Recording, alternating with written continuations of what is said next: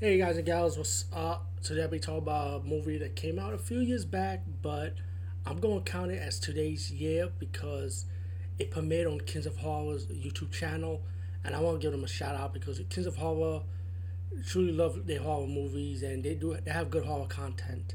And also a little secret, I did a short horror movie with them, and I was one of the semifinalists, and I appreciate them holding this contest, and I appreciate the T-shirt. I still love that Kings of Horror T-shirt.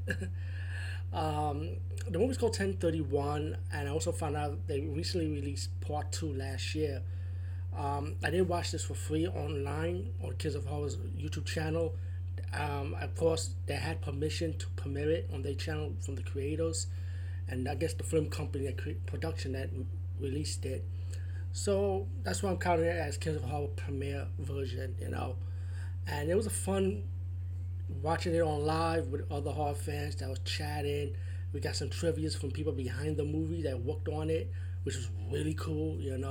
So yeah, I got that good vibe, that good energy.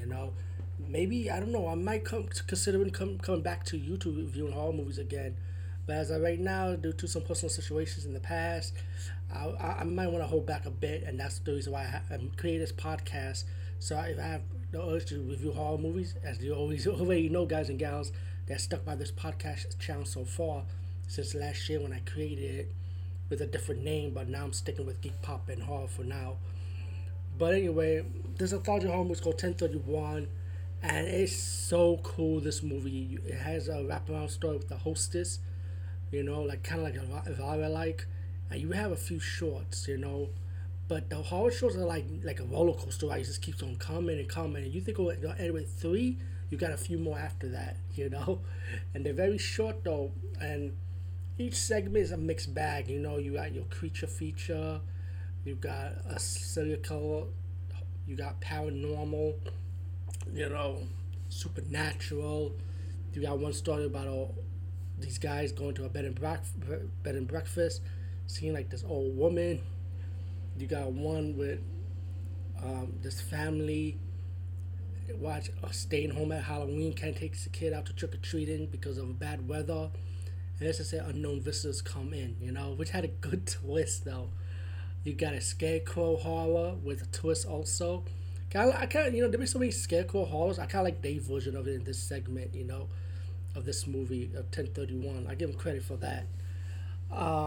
There's a slew of mixed bags. Like I say, I can't say too much, but it's so much. But the acting was good. The soundtrack, the lighting. I had really fun with this anthology horror. I mean, the last anthology horror I really enjoyed the most was like with the Halloween theme to it. I mean, was Trick or Treat, of course, and that was like in 2007, 2008. So for this one to come out with years later, and not only that, hopefully Kings of Horror YouTube channel will premiere 1031 Part 2. So hopefully I'll get a review up for that one down the road. But I really found myself enjoying this, and I think the creators of this movie also did a movie called The Barn, which is a movie I did review when I was on YouTube doing the horror reviews at the time. But I found myself enjoying that one, and that came with a video game which I beat. But that was that was a few years ago, by the way, guys and gals. But 10/31, thank you Kids at Home for premiering it. Thank you for the studio for letting them show it. Highly enjoyed it. Wasn't disappointed.